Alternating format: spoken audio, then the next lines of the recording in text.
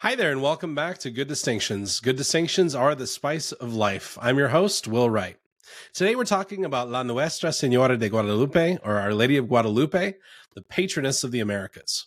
And you're definitely going to want to listen to the whole episode. It's fairly short today because what a crazy ride. So in 1946, Pope Pius XII declared Our Lady of Guadalupe to be the patroness of the Americas.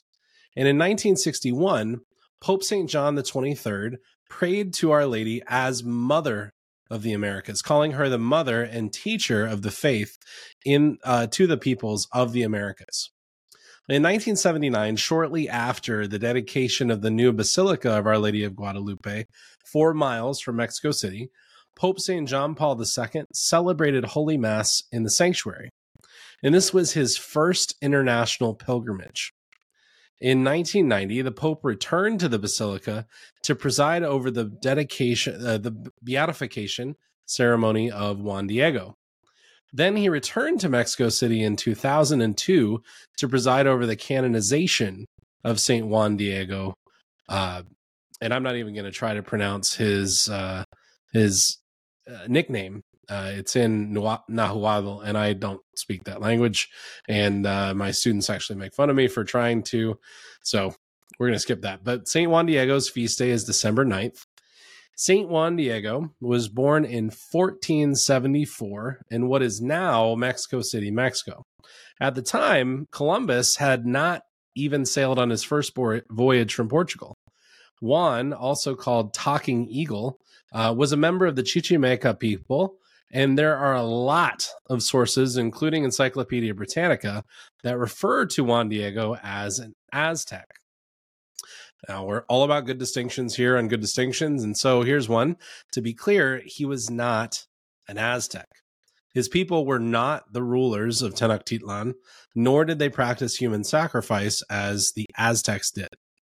And if I was writing this out, I'd put Aztecs in quotes because the term Aztec was actually first used 300 years later by the German explorer Alexander von Humboldt. And I suppose in an anachronistic way, we could call St. Juan Diego an Aztec, but he certainly wasn't a member of the Mexica tribe that were the dominant ethnic group in the Triple Alliance.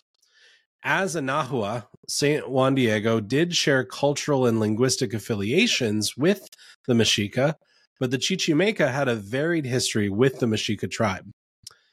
Anyway, the Vatican accounts what happened next. So this is from the Vatican source. When he was 50 years old, he was baptized by a Franciscan priest, Father Peter de Gand, one of the first Franciscan missionaries. On 9th of December, 1531, when Juan Diego was on his way to morning mass, the Blessed Mother appeared to him on Tepeyac Hill, the outskirts of what is now Mexico City. She asked him to go to the bishop and to request in her name that a shrine be built at Tepeyac, where she promised to pour out her grace upon those who invoked her. The bishop, who did not believe Juan Diego, asked for a sign to prove that the apparition was true. On 12th of December, Juan Diego returned to Tepeyac. Here, the Blessed Mother told him to climb the hill and to pick the flowers that he would find in bloom. He obeyed, and although it was wintertime, he found roses flowering. He gathered the flowers and took them to Our Lady, who carefully placed them in his mantle and told him to take them to the bishop as proof.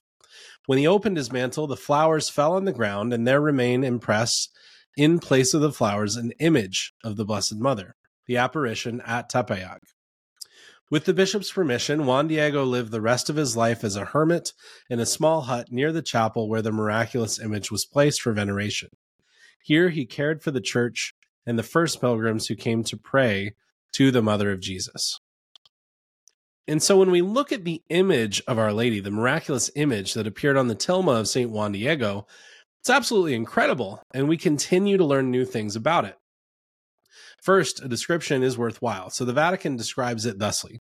The miraculous image, which is preserved in the Basilica of Our Lady of Guadalupe, shows a woman with native features and dress. She is supported by an angel whose wings are reminiscent of one of the major gods of the traditional religion of that area. The moon is beneath her feet, and her blue mantle is covered with gold stars. The black girdle about her waist signifies that she is pregnant. Thus, the image graphically depicts the fact that Christ is to be born among the peoples of the New World, and is a message as relevant to the New World today as it was during the lifetime of Juan Diego. End quote. So there's other significant miracles associated with Our Lady of Guadalupe. In 1571, Admiral Doria at the Battle of Lepanto carried a copy of the image aboard his ship during that battle. He said that it was the Virgin of Guadalupe's intercession which carried them to victory over the fleet of the Ottoman Turks, though they were outmanned and outgunned. And this is huge because the Battle of Lepanto is what stopped the Ottoman Turks from invading Europe, from taking over Western civilization. So invoking Our Lady of Guadalupe and then receiving this large victory was seen as a sign to those people that Our Lady of Guadalupe, the Blessed Virgin Mary, was with them. And there's also a tie to the Holy Rosary and Our Lady of Victory and Pope Pius V, and that's another subject for another day. It's really quite amazing. But in the 17th and 19th centuries, the miracles and odd things around the image didn't stop. In 1647, the image was covered with glass for the first time. In 1648, Luis Lasso de la Vega published a telling of the story of St. Juan Diego and the Virgin of Guadalupe in the Nahuatl language. And Our Lady continues to convert the peoples of the Americas. In 1667, Pope Clement IX instituted the Feast of Our Lady of Guadalupe on December 12th, what we celebrate today. That date is still observed. In 1746, Our Lady of Guadalupe was named the patroness of all of New Spain, which at the time reached from Northern California all the way down to El Salvador. This patronage was fully approved by Pope Benedict XIV in 1754, and he granted a mass and an office proper to the December 12th feast day. But then, so skipping forward quite a bit, on November 14th, 1921, a bomb was placed beneath the image of the tilma. The bomb went off. It caused a lot of damage to the basilica, but despite going off just below the image, it didn't do any damage to the image of Our Lady of Guadalupe. Okay, let's turn to the eyes of the Blessed Virgin. So a photographer, Alfonso Marcu, in 1929, made the discovery of the reflection of a man's head in the right eye of the Virgin Mary in the image of the tilma. This was further confirmed by the investigations of a man named Carlos Salinas in 1951. And then Dr. Javier Torrea Bueno, an ophthalmologist, also examined the eyes of the Virgin on the tilma and said that he too confirmed the reflections of human beings reflected in the eyes. In 1958, Dr. Rafael Torrija Lavoine publishes a study of the, I have no idea how to say it, I'm not an ophthalmologist, but the Purkinje-Sanson effect, something like that, which states that the reflection of images are inverted in the inner surface of the eye's lens. This effect, which is present in the human eye, is present in the image of Guadalupe. Using modern techniques and magnification in 1962, Dr. Charles Wallig, an optometrist, discovered two images reflect in the eyes of the Virgin when studying a 25 times enlarged photograph. In 1979, an engineer, Dr. Jose Aste Tunsman, found that at least 4 human figures are reflected in both eyes, including an image of a man who appears to be Bishop Zumarraga, St. Juan Diego's bishop at the time.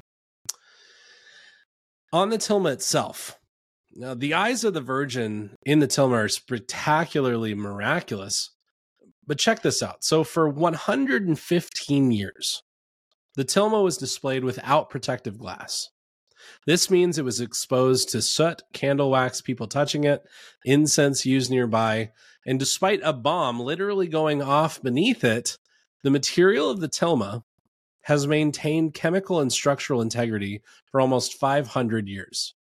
The same composition used for these sorts of tilmas normally only lasted for 15 years, not 500. Now, the moon under the Virgin's feet, the angel holding the cloth, and the rays coming from the image are added. They're on painted cloth that have been added over the years, but the original image of the Virgin herself was not painted. There's no sketch underneath it. There's no brush strokes, and it seems to have been produced in a single step, a single instant. Dr. Philip Cerna Callahan, a NASA consultant and biophysicist at the University of Florida, made these discoveries as he studied the tilma under infrared radiation. And that paper in 1981 can be found in the show notes. So just amazing things present in this tilma, this miracle, this physical, tangible thing that we can go and see and that people have studied and scrutinized, stands the test of reason and shows us how near Our Lady wants to be to us, because Our Lady loves her children. La Nuestra Señora de Guadalupe is the mother of us all. She's the mother of Jesus, but she's also the mother to all the children entrusted to her care, whether Native American, Spaniard, or otherwise. Pope Benedict XVI reminded listeners in Brazil in 2007 of the words recorded to have been said to St. Juan Diego by our Blessed Mother. She said this: "Am I not your mother? Are you not under my shadow and my gaze? Am I not the source of your joy? Are you not sheltered underneath my mantle, under the embrace of my arms?" Our Lady of Guadalupe, wrap us in your mantle of love, hold us close, and draw us near to your blessed Son, our Lord Jesus Christ. Holy Mary, Mother of God, pray for us, now and at the hour of our death. Amen. Thanks so much for listening. Happy Feast of Our Lady of Guadalupe. And if you would, please go to gooddistinctions.com to subscribe for free, to get everything that I send out. We send out quite a bit of written content.